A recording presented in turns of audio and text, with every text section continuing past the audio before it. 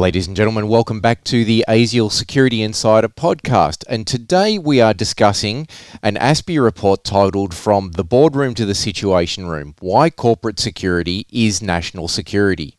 The report was authored by Anthony Bergen, Senior Fellow at ASPI, and Don Williams, an independent industry or security industry consultant, analyst and researcher of many years, both of whom are joining us on the podcast today. Gentlemen, welcome to the podcast. John, Anthony. Good afternoon. Thank you, John. So maybe, Anthony, you can kick off by telling us a little bit about what was the catalyst behind this report. Why did you put together something titled From the Boardroom to the Situation Room and Why Corporate Security is National Security? Well, thank you, John, for the opportunity to talk about our report. And I think as we're discussing this in the midst of the pandemic crisis, I think some of the findings on the role of business and national security are very timely. In terms of the origins of the report, Don and I did a report earlier last year around the role of private security companies in this country and the importance that we believe that they should play in our counter-terrorism efforts. And one of the findings, I suppose, of that report is that while we've neglected, the national security agencies had neglected the role of the private sector when it came to countering terrorism, it was only part of a broader problem that we identified in the course of that study, that business, corporate sector had not really been recognised as a sort of key component of our overall deterrent posture, if you like, against a range of threats. So, in association with support from ASIAL, Don and I undertook this study to really come up with some judgments, I suppose, about where the links were between business and national security agencies, where were the gaps, where were we exposed, and I guess what we should do about them in the case where we did find that there were gaps. So it's a long-winded way of saying, John, that the origins of this report, the motivation for undertaking this work, really fell out of an earlier study looking at the links between the private security guarding sector in Australia and our counter-terrorism agencies. Sure. So, Don, can you tell me a little bit about who was interviewed as part of the report? It's actually very broad, which is very rewarding for us. We spoke to heads of government agencies, intelligence and emergency response type agencies. We spoke to a number of senior security managers within the corporate sector. We spoke to some of the industry organisations, industry bodies, to try and understand how they related to each other, if at all. And within government, there's a perception that they're talking very well with the corporate sector in relation to national security, whatever that means to them. And yet, on the other hand, the impression from the corporate sector was government had very little idea what the responsibility of the corporate security managers were, what they were responsible for protecting, what their capabilities were, and how they could interface with government. So we spoke to a broad audience, got a lot of different views, but the common element appeared to be that they knew the other existed. They weren't really that sure how to talk to each other. Some were more confident that they were doing it well. Our research suggested probably not. Yep. And I guess we could... Could I just add, sure. John, sorry, just to add to Don's point, when we tried to make a judgment about where to get the information, we took an early call to make sure that we were looking at this issue in an all hazards context. So it wasn't just about bombs and bullets, if you see what I mean. We looked at the areas related to cyber security, disaster resilience. We didn't, in hindsight, a gap perhaps, but we didn't specifically focus on health security. But we certainly didn't confine ourselves in our discussions to only focusing on defence or traditional security threats like counter-terrorism. We took a broad understanding of the range of threats from foreign interference to espionage to, as I say, disaster resilience, supply chain interruptions, and so forth. Yeah, which is interesting because in the context of supply chain interruptions, that brings us in line with, to some degree, what has been happening over the last 3 or 4 months. And it would be interesting to see what parallels came out of the report that can be drawn to the sorts of lessons and experiences that we're going through now. So, I mean, Anthony, maybe you can tell us a little bit about some of the findings that came out of the report, of which I'm aware there were sort of 8 related to government actions that you felt needed to be taken, 6 or so that probably should have been taken on the behalf of corporate Australia, and then 2 that sort of replied or were relevant to both. So maybe let's talk a little bit about some of those findings and what we feel could have, come out of it that would have helped in this situation. Okay, that's very, very big canvas.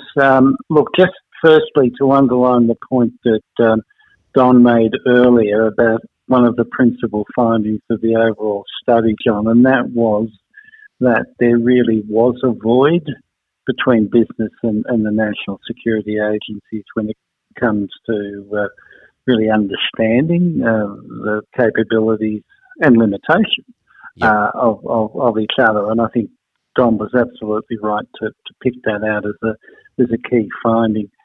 And on the supply chain issue, again, you're absolutely right, I guess, coming out of the COVID-19 crisis has demonstrated, some serious weaknesses in our supply chain, particularly when it comes to medical supplies and personal protective equipment and so on. And I guess one of the chief findings, lessons, as it were, out of the current crisis is that Australia is going to have to be a lot more resilient, self-reliant around the manufacture of PPE. So again, that highlights a broader finding, I suppose, that Don and I found in our study, that we, the national security community, if you like, hadn't really hoisted in the critical role of business that had sort of been seen as almost bystanders in a way on crisis planning, national crisis planning. But the current pandemic obviously highlights, particularly as you point out in the supply chain area, just the critical role that business plays. Look, I won't go through, unless you want me to, ad seriatim, all the suggestions we made. No, but look, one of the, I guess, key findings was that in terms of links between government and business, what we found quite interestingly was that there were no shortage of sort of opportunities, I suppose, for business to hook up with government, both federal and state government, when it comes to talking about some areas of national security. But what we found was that they're very siloed and that they didn't really link many of these forums and the areas where business and government got together. So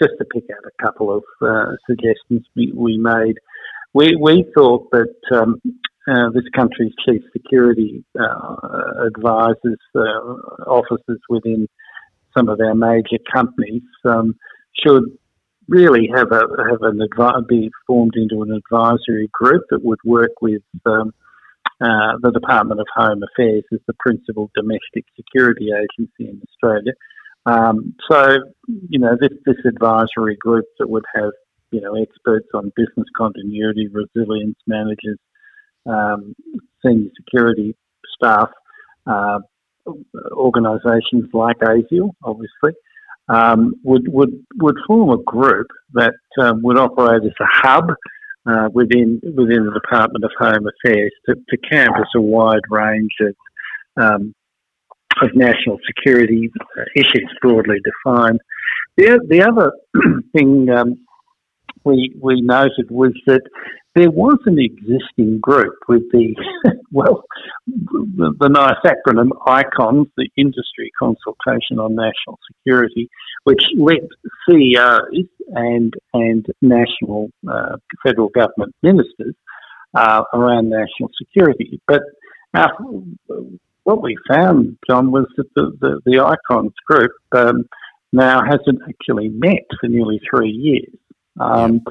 So we definitely think, and I think, the COVID pandemic crisis highlights the need for big business to regularly have a forum where the Prime Minister can, really engage CEOs on national security, including, by the way, health preparedness issues with CEOs. And look, the other area that perhaps I'd highlight is we found that in the various states there were these joint cyber security centres.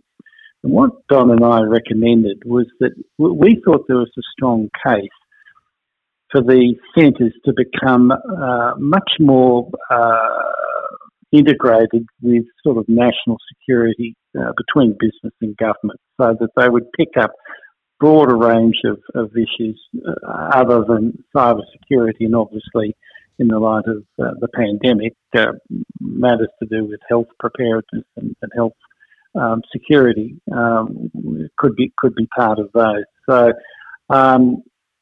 we can come back to some of our other suggestions, but I think broadly what we found was that there needed to be a bit more focused engagement between the private sector and our national security agencies. And that all comes back to the point that Don made, that what we found was that there was a gap, a significant void between business and government.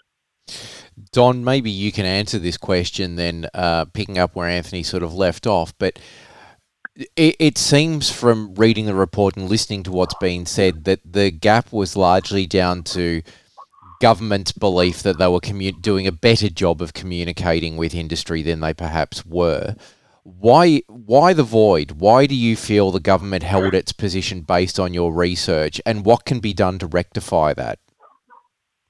I think there was a feeling, a perception within government across the board that they tended to understand national security in its broadest sense, not just for counter-terrorism, but protecting the nation and making it both safe and resilient so it could bounce back, because they were policy and those sort of things.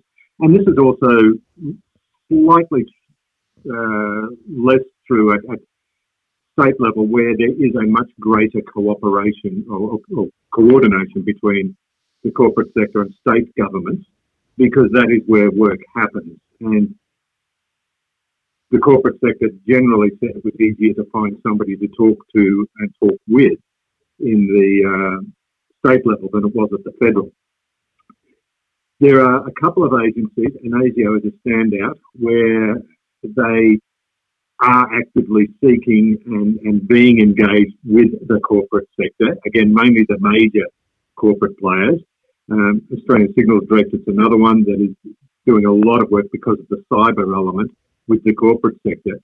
But many of the others we spoke to said, we have a great relationship with the corporate sector, not necessarily the same impression we got from the corporates. But I think to answer the question of how it can be solved, our recommendations were create the clearly visible points of contact. Icons to be resurrected so the CEOs of the companies could be spoken or addressed by government and with government. one of the comments about icons was, you had the CEOs of the major corporations, but you also had strange little CEOs as well for some of the bigger brands, but not necessarily related to security. They're possibly the ones that are now heavily involved in trying to maintain Australia's mental health as we're locked in. Pet supplies, hardware stores, those sort of things. So they are part of the broader picture. So we recommended icons be resurrected, and it would have been, I imagine, very nice for government to have a single point where they could address the CEOs of the major companies and say, how do we do this together? The second level we looked at was the Forum of Chief Security Officers, which Anthony mentioned. And even if the issues weren't so much about physical protective security and cyber security, it would have been a point of contact for government to go to and say, who in your company do we talk to about business continuity, working at home policies, HR and payment implications? And those single points of contact don't exist at the moment between corporate sector and government. The other thing we raised was that the small to medium enterprises, and this is the supply chain security, they're not well represented in any of the existing structures like the Trusted Information Sharing Network. It's difficult for SMEs to be involved with government. And they said that often if they had a good idea or a concern, it was very difficult for the corporate people to know how to approach government, which department, who to talk to. Those industries that are well regulated or tightly regulated, like aviation, critical infrastructure, communications, those sort of people, they know their way around government to a reasonable extent. The average SME who's saying, I can make masks, who do I talk to in government, don't know how to find their way around because there isn't a single point of contact for them to approach. Okay. John, could I just jump in to add that very good summary that Don's provided? I mean, one of the things that we did highlight, I think, was that, corporations do regularly sort of stress test themselves. But what we found was that business is rarely involved in the official exercises, whether it be on disaster matters or health or cyber or whatever. So energy security, that they really need to bring in the business community much more into our national crisis exercise regime. We also suggested that there be more of an exchange between national security personnel and government and the security, corporate security planning and resilience areas, just to get a bit more cross-sector understanding, I suppose, of how the public and private sectors can strengthen their collaboration. So, as Don said, it all goes back to communication. And we also, maybe Don can come in on this one, I mean, we really did stress that there's a mutual obligation on the part of business to produce a sort of resilient nation. And during the COVID crisis, and obviously there's now a National COVID Commission that Nev Power's heading up, to look at specifically at the role of the private sector in the recovery phase. And the theme of our report, John, that we, Don and I, felt that the concept of mutual obligation should be the sort of driving force behind cooperation between the public and private sectors when it comes to national security and resilience. Yep. So one of the questions I would be interested to know is that you speak about how the Icons Group, the CEOs talking to government on national security is an important part of this puzzle. But through the process of preparing this report, did you get to speak to many of the CEOs of large corporations? And if so, What was the importance that they placed on security within their organisation? Where on their agenda did security sit? We didn't speak to many CEOs in this report. We spoke to a couple on the previous. We did speak to quite a number of chief security officers within major corporations, and we referred to a group called the Forum of Australian Security Executives, which are the chief security officers for major corporations within Australia. And obviously their jobs, and they're selected and employed to protect the business. Now, it can be from a wide range of threats. And they were, I've got to be careful of my wording here. The impression was that those, again, who are well regulated knew how to talk to government and who to find their way around the halls of power. Others that weren't specifically regulated or as intimately involved with what we consider normal national security issues were less confident on their way of finding their way around government. But one of the common issues was that sometimes security legislation, remembering that with the exception of the business of government, policies and those sort of things, just about everything else that Australia does is now in private hands, is in the corporate sector. All our critical infrastructure, health, education, some of it's done at state level, but even though a lot of that is contracted out. And corporates were finding out about changes to security legislation, and I think particularly in the cyber sector, where there was no warning or prior discussion. And these were coming as surprises and changing the way that corporates had to implement their security measures. So there was a breakdown at the policy level, there was a breakdown at the implementation level, knowing that they were responsible for many of the things that allow Australia to tick over on a day-to-day basis. There was a disquiet that why aren't we involved in the exercises, in the planning? Because we are the ones that will be responsible for implementing and adjusting our processes to meet government needs, if there are any. So, to answer your question, the CSOs are certainly well aware of their responsibility, and they tend to be highly qualified, selected through a reasonably arduous process to hold that level of responsibility. And one of the other communication breakdowns is that with a couple of exceptions in government, they don't have peers. A lot of the people sitting in government security policy positions don't have formal qualifications or practical experience in protective security, business continuity management, crisis management, that sort of thing.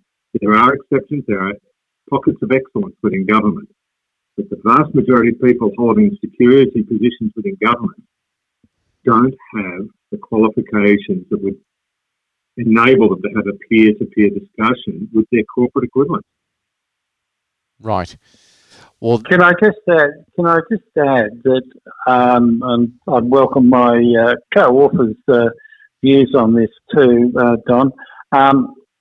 Look, I think what the pandemic has highlighted really is that government now, I think, recognises much more that when business protects its own capability and resources, that it is now absolutely also protecting the nation.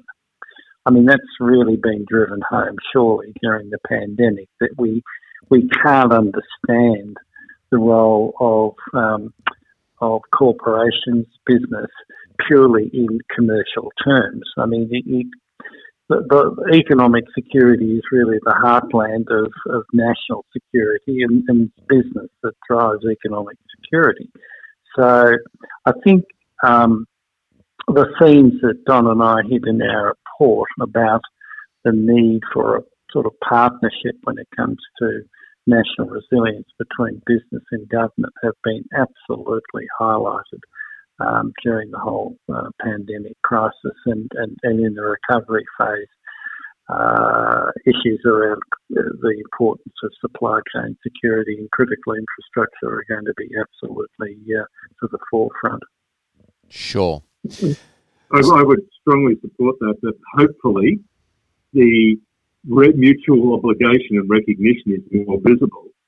Governments at federal and state level, and we also in our report talk about local, but what we're talking about at the moment is mainly federal and state level. The policies, the fiscal planning, the ability to turn on the federal financial tap, the legislative changes, all very important government responsibilities and capabilities.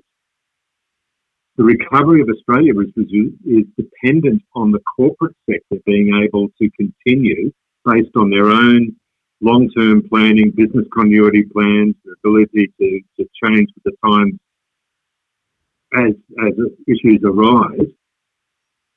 And it goes back again to the small to medium enterprises. How many of those will survive? And if they don't, and many won't, what are the implications for the major players if the SMEs are not there? Yeah, absolutely. And you know, I remember when our report came out, a few people asked me, you know, the tagline of our report, John, was called "Why Corporate Security is National Security." And I remember a few people said to me, "Oh, Anthony, what, seriously? Are you saying that, you know, protecting a business is heartland to our national security?" Well, can I just say, John, would anyone doubt that now, given what's happened after the last few months, that the business continuity and resilience is absolutely central to, you know, our overall national security. So many of the issues that, of course, the National Security Committee of Cabinet, many of the issues that this I think brilliant innovation of the National Cabinet for dealing with the pandemic, many of the issues touch on points that Don and I raised in this report. That is the need for business to be more integrated into our national crisis planning. So let me. Sorry, go on. I was just going to add to that one of our observations is business needs to avoid making decisions that jeopardise national security. And that is sort of things like being totally dependent on overseas suppliers if we lose our supply chain, or if our overseas suppliers don't. You know, we can't be totally self-sufficient in Australia. We know that. But there are certain corporate decisions that do create vulnerability. One of the issues is, how do corporates know what those decisions are? How do they know what needs to be protected here in Australia? And that's where there is a void. And it'd be those questions asked now, saying, well, why didn't somebody tell us we need to be able to make these things in Australia? Why weren't we given guidance that, you know, we should have a capability to do this? Business continuity planning would probably have allowed for work for home for those industries that can. Train drivers can't work from home. So how do you plan for that? That's the sort of thing corporates will do. But they need guidance from government as well, so that they don't make decisions that will endanger the country. Or if they do make them, those decisions are made consciously. So let me wind this up by asking you both this question then, and perhaps, Anthony, I'll get you to kick off the response to it. It seems that possibly the key finding that's come out of a lot of this, amongst many, is the void between government and corporate Australia, and the communication gap that seems to have occurred. In your discussions with government, did you get the sense that there was an appetite amongst government to rectify that problem? Because if not, how do we move forward from here? I did get the impression that talking to, and as Don said, we did talk to very senior executives, in some cases agency heads, around the broad themes that we've been discussing for the last half hour or so. And I did come away with the impression that there was more an appetite to try and leverage the business community in national security, broadly defined planning. Just to give you one example, the independent review of our intelligence agencies, it was done 2017. One of its chief recommendations was for our national intelligence community to reach out to academia, to think tanks, to business in terms of both the analysis and assessment aspects of our national intelligence efforts. And I think Don and I found, talking to people from that community, the intelligence community, that there definitely was a need, particularly around issues to do with cyber, obviously, but other areas as well, where there was a need to take much more seriously the role of business. And just going back to the void theme, I suppose, what we, on the flip side, also found was from business, often the expectations were a bit unrealistic, frankly, about what government could provide sometimes. I mean, I got this strong impression that many of them believed that there was some treasure trove of information that the government was deliberately withholding from business. So I think there's a sort of misunderstandings, I suppose, on both sides when it comes to, for example, intelligence sharing arrangements. But look, it's a long-winded way of saying the answer is yes. I did find, I think we found, Don can come in on this, that there was a great interest in trying to work out what were the capabilities of business, where they could add value to national security planning. Okay. So, Don, before you jump in and respond, let me ask you, can you sort of frame your response in the context of, if there is appetite amongst government to try and address the void and have better communication with corporate Australia, how does that happen? What does that look like? Do we need an industry association to lead the charge? Does it have to be one of these groups like Icons who rekindles that? What does that look like? I think it's got to come from the government side. The corporates are, I think, keen to be involved and to chat, but yeah, they are busy people, as are government. The first step is somebody has to read the report. Well, yeah, that's good. And then agree that some or all of the recommendations are of value and they need to be implemented. And that's got to be at senior ministerial level, or at least, secretary level, that sort of area, saying, here's a damn fine idea, let's get on with it. Because otherwise, talking to all the think tanks and all the rest, well-researched reports are written, and all of a sudden nothing happens. Yep. Okay. Could I just jump in there, John, and say that I think, look, timing's everything in life, and I think a lot of rereading this report for this interview, I actually found a lot of these suggestions that we were making, while they weren't obviously written in the context of a national pandemic, a lot of the recommendations really are very relevant to the recovery phase post-COVID in Australia, because many of the things that we're suggesting of trying to integrate business into national security absolutely are going to relate to recovering from this health crisis.